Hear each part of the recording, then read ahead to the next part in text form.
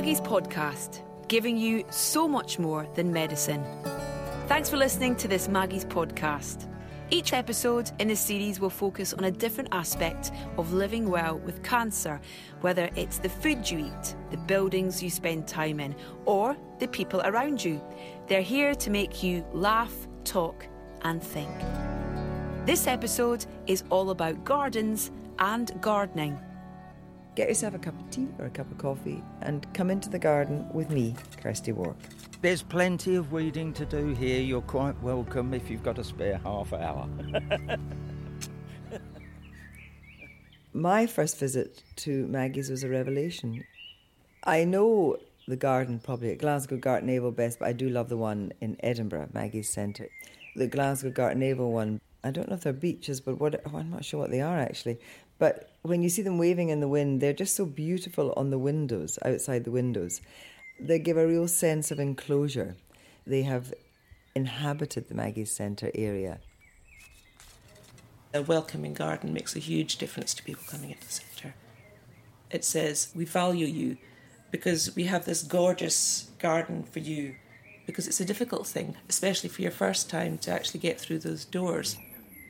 My name is Karen Lang, and I've been looking after the Maggie's Garden in Edinburgh for 3 years, and I also look after the one at Gartnavel. Being able to sort of slowly make your way through a beautiful garden that says, it's okay, this is lovely, you can stop and you can sort of look at the plants for a wee bit and pause for a moment and not have to, stride in there. I think that's one of the things I notice with people when they come into the Maggie's Centre is they do that, the shoulders go down, they go... The first thing I do when I get up in the morning is go and stand in the garden and see what's happened overnight. Gardens make many of us just feel a bit better. I love the garden. I actually like not to use the word therapeutic when it comes to gardens because it's almost like you have to actually seek therapy from your garden. Gardens are just enriching to the human soul. There you go. It's as simple as that. I always think a garden is like the soul of a house. You're walking through a space that just uplifts you. And there's some place to sit out and relax as well when it's a good, nice day. It sort of lifts your spirit, which is very difficult to define. Whether or not it's a conscious thing, gardens give to people all the time. My garden has taught me patience. I am unfortunately rather an impatient person. But you cannot rush plants. There's nothing you can do. Of course you can put them in the greenhouse and bring them on. But by and large, when you stand and look at your garden, you cannot hurry what's happening.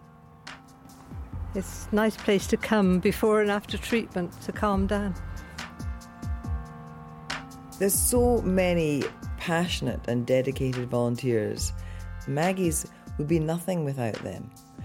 And it's actually in springtime that many of the gardening groups get back out and get dug in. We're in Maggie's Cancer Centre in Swansea. Always seen this place, but I've never actually known what it is. But now I do. Just nice to get away from the hospital. I'm Ross. I'm Steph. Hello. What the devil are you? Yes, I've been missing, haven't I?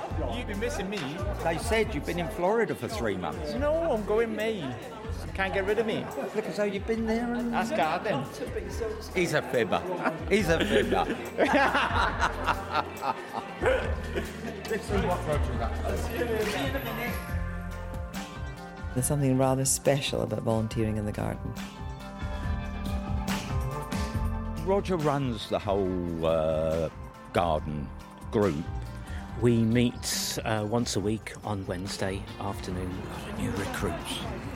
Are you all right, Caroline? Yes, I've not seen you since last year. Is it that long ago? Eh? Plant potatoes or sow peas. Something nice and easy. Potatoes sound a bit of a backbreaker.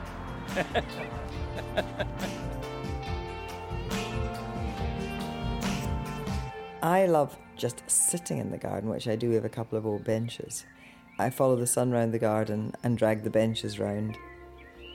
And a garden to me is a place of kind of joy and comfort and relaxation.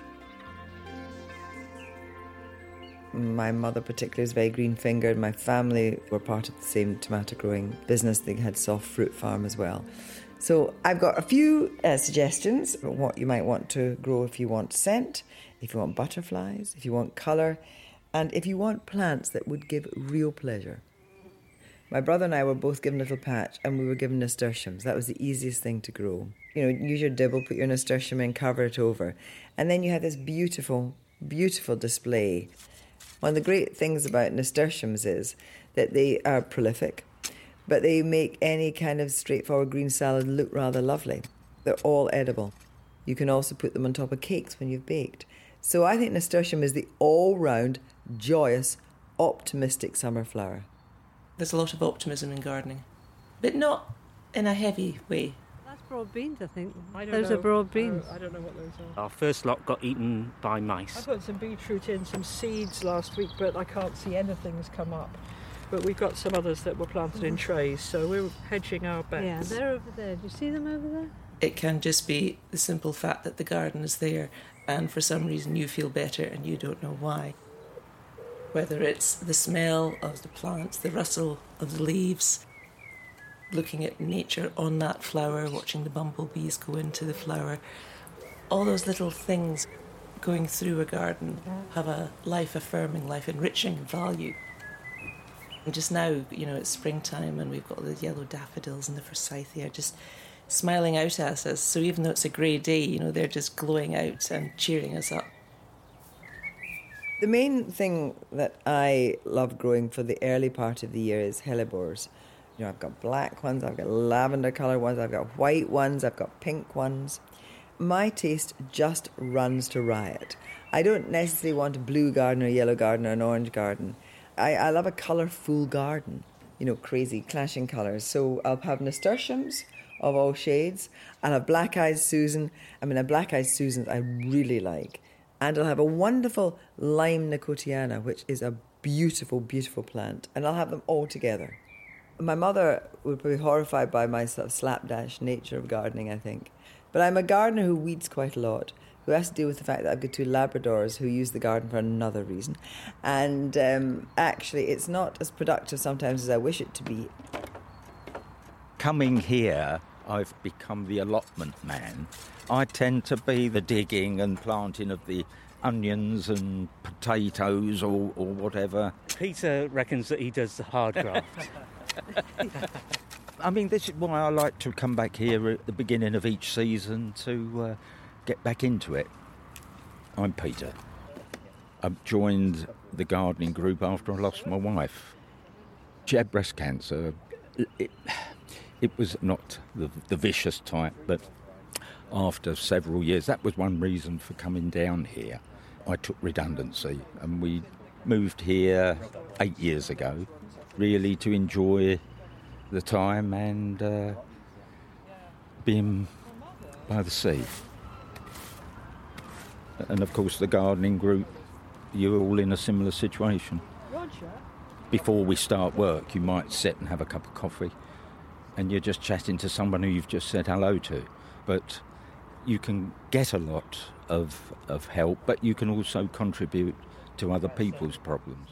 Right, what do you want to grow? Are you having these? No pressure. There is no pressure for anything.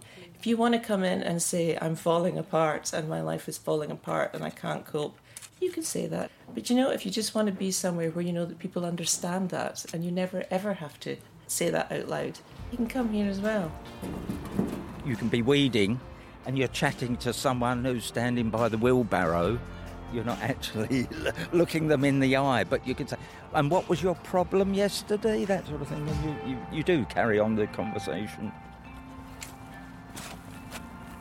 You're more open, I think, with discussing life.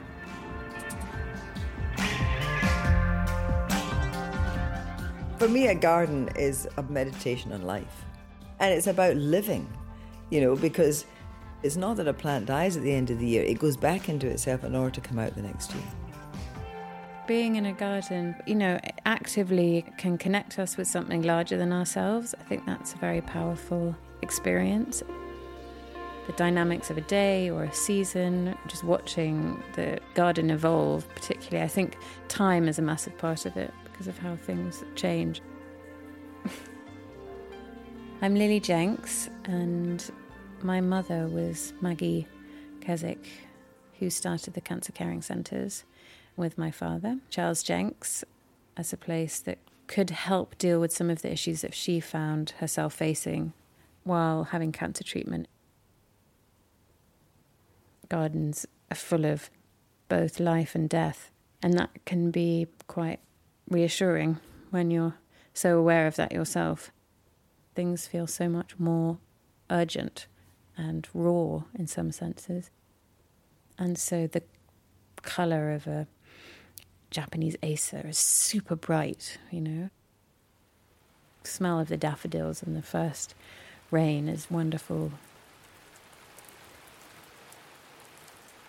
Her idea was to have a place for all kinds of support network, a place apart from the hospital. Very much when Maggie herself got that diagnosis, she was given this horrible news and had to go and sit in a bleak, windowless corridor. I remember her telling me, why isn't there somewhere where I can just shut the door and scream, because that's what I really need to do, and then cry a lot, and then go back and face my family, because that's what people have to do. It's facing their young children and trying to put on a strong face for them, or facing their husband who's falling apart outside. What she wanted to give to everybody else was somewhere where they could go, where they could feel at home, but also where there were windows where they could look out and watch the birds and look at nature. And it's amazing how decompressing that is. It just happens. This garden, the garden at Maggie's, it's quite a nice refuge, really. And the building is beautiful, sort of a sheltered place. And in the summer, people sit out in the sun over there. There's a beautiful view across the bay. Really lovely. If nothing else, if she couldn't give them a garden, she wanted to give them a view. Even if it's just trees or clouds or bees. We've got the beach just right outside. So from the end all the way around is just Mumbles Bay. So even in the winter it's nice. They did the blueprints for the first Maggie Centre, which opened in Edinburgh after she died. But she died with the blueprints for the centres on her lap. 13th. Is it the 13th? Yes. When the centre opened, it became so clear that this could be really helpful for other oncology units around the country eventually. And she didn't know that they would be so well enjoyed or well used. She didn't know they would be so successful and that there would be so many of them. She really thought this would be one centre just beyond the hospital oncology unit. I'm no slave to grass. No, I know me. Concrete it, be better. My name's John. I've had bowel cancer and I've got an ileostomy. I've had prostate cancer.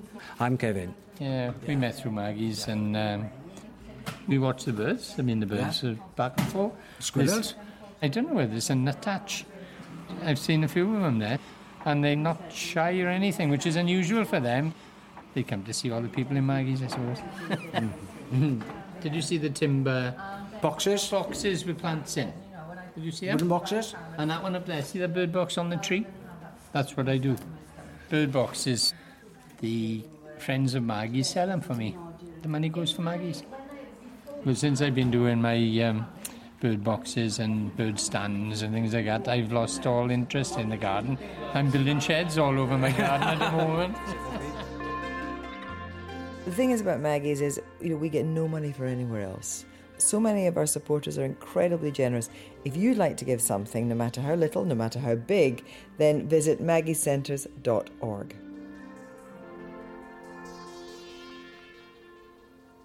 My mother was very interested in the intimacy you get in gardens. Her book, The Chinese Garden, I took that book with me travelling around Suzhou and Hangzhou. Those are really wonderful places when you can get there and they're not completely overrun. They pack a punch in a very small space. They're very rich and complex in tiny courtyards. If you have a small space, you want to make it seem bigger, put a wall in the middle of it and put a window in the wall, and then you see across the wall, and then it looks, oh, there's another space beyond. Never allow the viewer to see the edge, the definitive edge of something. Boundaries and edges are always smudged with rocks or planting or cloud-like billowing rock forms, just amplifying the experience in a very small space, bringing the whole of the universe into that small scale. So the ponds are representing the oceans, the rock formations represent the mountains. There is a much richer metaphor. Meandering paths are all over Chinese gardens, walking around edges, and to get to the pavilion in the distance you have to walk a very circuitous route rather than the straightforward answer.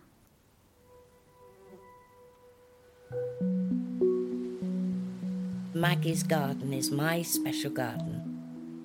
My first impression is the big tree, a most beautiful pine tree with a superb trunk.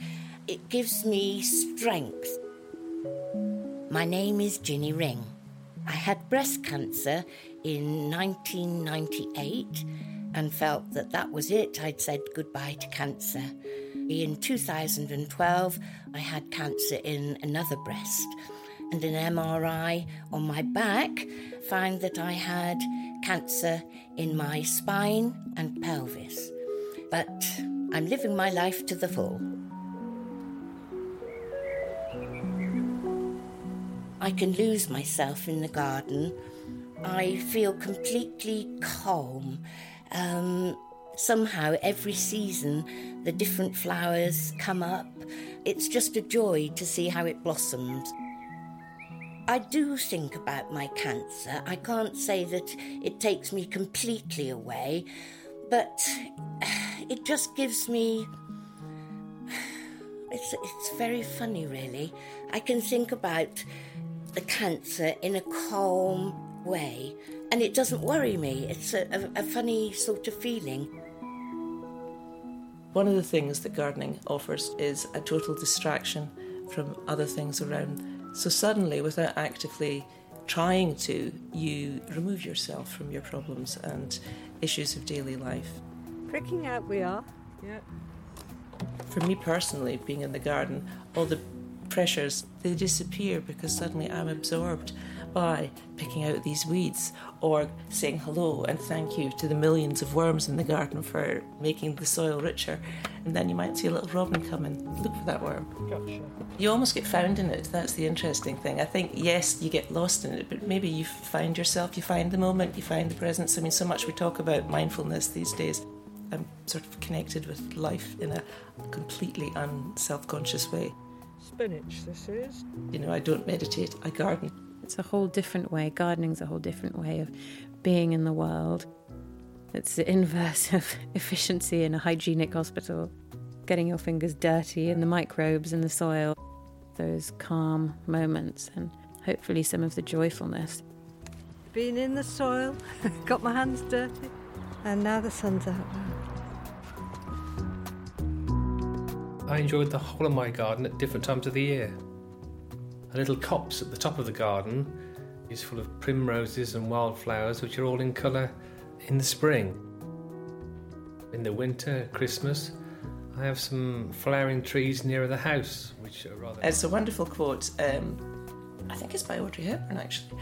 And it's, to plant a garden is to believe in tomorrow. You get the bats flying above, the buzzards flying above. But I think I'd also qualify that. It's also to believe in today. Because you're very much doing something in the moment. It's somewhere where you can really channel your thoughts into the now and you can get some deep enjoyment out of it. Take time, slow down. It's good to be doing something practical and to be doing something physical in however limited a way. Coming out into the garden, doing things in it can be physically good for you in terms of your manual dexterity and your ability just to be working gently. But again, to me, that's just a mindful meditation. My father was a market gardener's labourer when I was born, and my mother worked on the ground as well. My name's Ian. I was in the police force for 30 years. I finished up as a detective superintendent on murder investigation. With my cancer, it's just, I take my tablets first thing in the morning, then I can have 2 or 3 hours in the garden.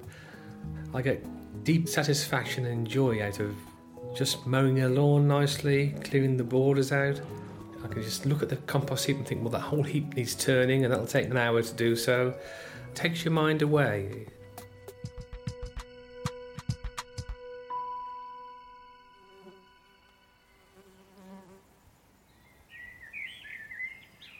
My garden is very personal, and I am kind of shamed by the expertise of previous generations.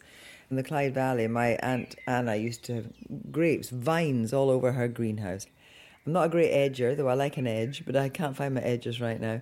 So either myself or my husband, we fly mow. And when I moved in there, when we moved as a family, it was completely overgrown. And what we did was we cut a lot of things back. We kept an ornamental quince, we kept beautiful dog roses in the back wall, and we kept a really rather lovely laurel tree. But the rest we pulled out, and I have now put in some beautiful old stones from the Brumallow, where the trams used to run along the Clyde. It's now where the cars are, but I'm old enough to remember when the trams did run along the Clyde.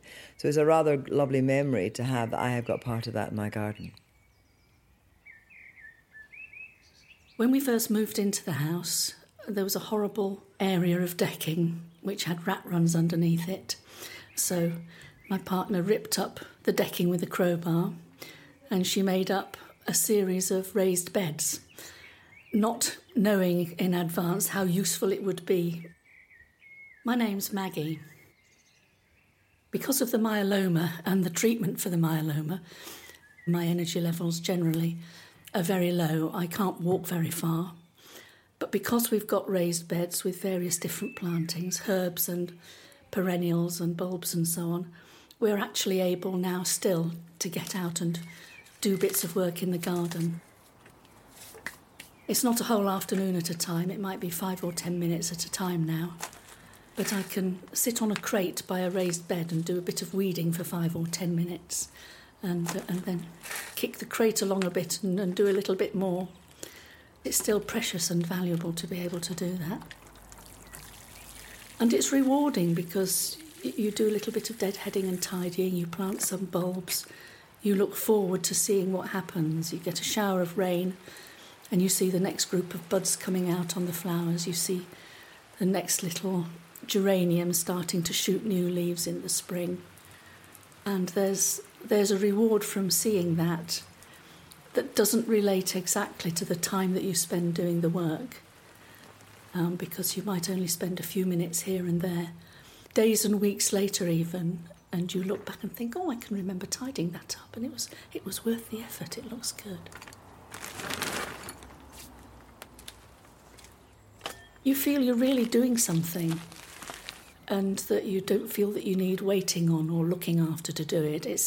I think that's part of the thing. When you have a lot of fatigue, there's a terrible tendency for people to think that you need to be run round after a lot. And very often that's not the case. You need to be able to do your own thing, but very much in your own time. And I think that's something that gardening allows you to do. You can take your time with it, you can work at your own pace, and you can work independently, which I think is important.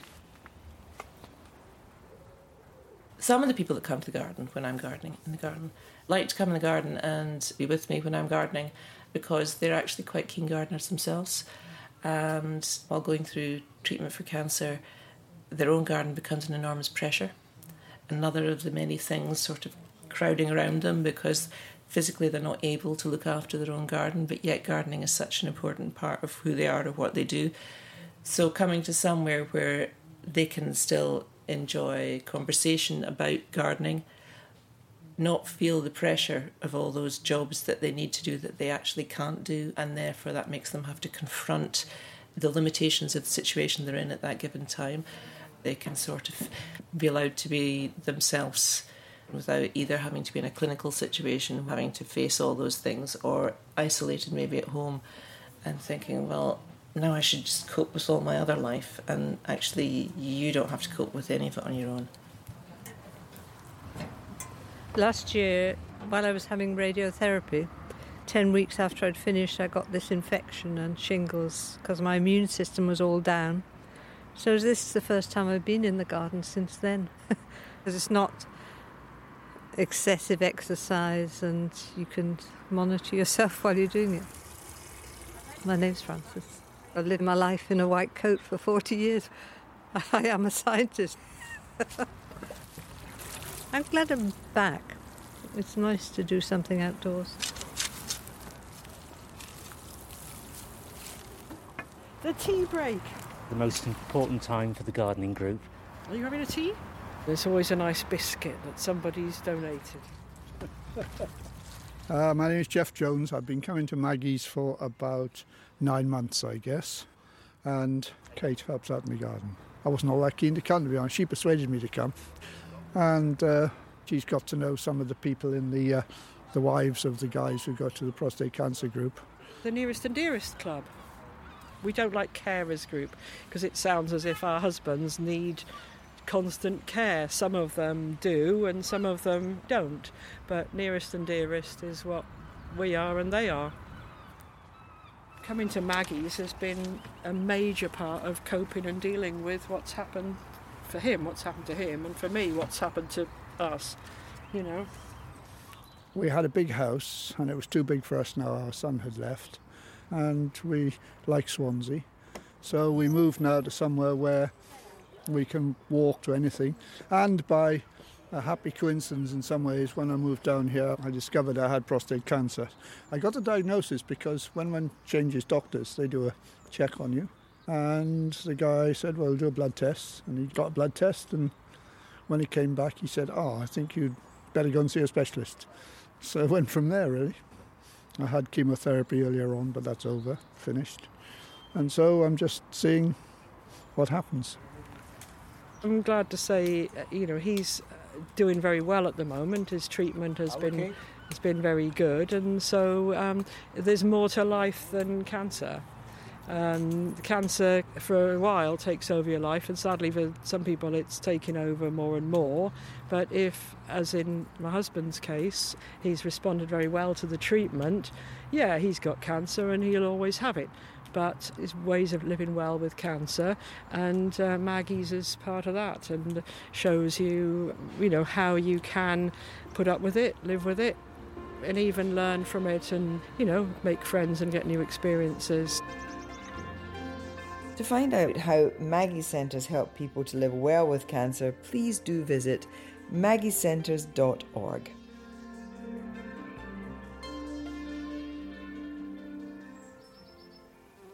If you want plants that would give real pleasure, sweet peas are the main things to grow for scent. My mother used to grow sweet peas and always taught me that the more you cut, the more came. And old roses, I think they give the best perfume. My Aunt Anna used to have beautiful displays of roses. I used to be given a jam jar, and I used to go round my Aunt Anna's garden picking up petals, all sorts of different, and jam them as hard as I could into the jam jar, then add water. And you just leave it for 2 or 3 days, and you had this beautiful rose water that I used to put in my face. But you can't leave it for more than 2 or 3 days, or it goes a bit mouldy. But actually, it's lovely even for sprinkling on ironing as well. And I've got lavender because I want to have bees. I put a buddleia in, which I actually don't think a buddleia is that attractive a tree, but it means I get butterflies.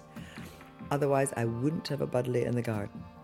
And I love growing tomatoes, partly because my great-grandparents were tomato growers. Peas, I think. Pea misty. Pea misty. So it's an early garden pea. I suppose the best time is when the produce is ready to pick and we can all enjoy it.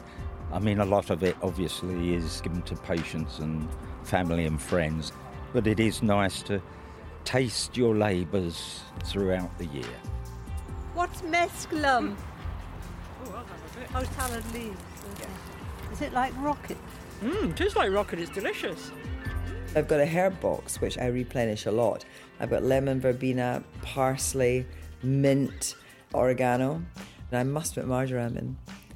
And I actually had a rosemary hedge on both sides of the front door, quite a large hedge, All the neighbours would just take a quick surreptitious clipping on the way past to put in their lamb or whatever they were making. But then it started to become very spindly and woody. Now I just have one rosemary plant at the back, but I have a lot of chives. I transferred my sage plant the other week. I absolutely love cooking with sage. What you do is heat butter in a pan to quite a high degree. You put your sage in until it crisps up. Then you take it out, and then that with pasta, lemon and some parmesan with the sage sprinkled on it makes a delicious dinner. A lettuce? Yeah, lovely. Do you want one? Oh, yes, I wouldn't mind one. There you go. Right, I think that's everything. We see you Wednesday week then. Yeah, Wednesday week, Yes. yes. Yes. Thank you very much. Thank you. I'll see you next week, Caroline. Yes, I'll be here. Thank you for listening to this Maggie's podcast, which was produced by Loftus Media for Maggie's. We hope it gives you a taste of just some of the support we offer in our centres. Maggie's centres support anyone living with cancer, including families and friends, and it's all totally free of charge. For more information or to listen to other episodes in this series, go to maggiescentres.org. Maggie's podcast, giving you so much more than medicine.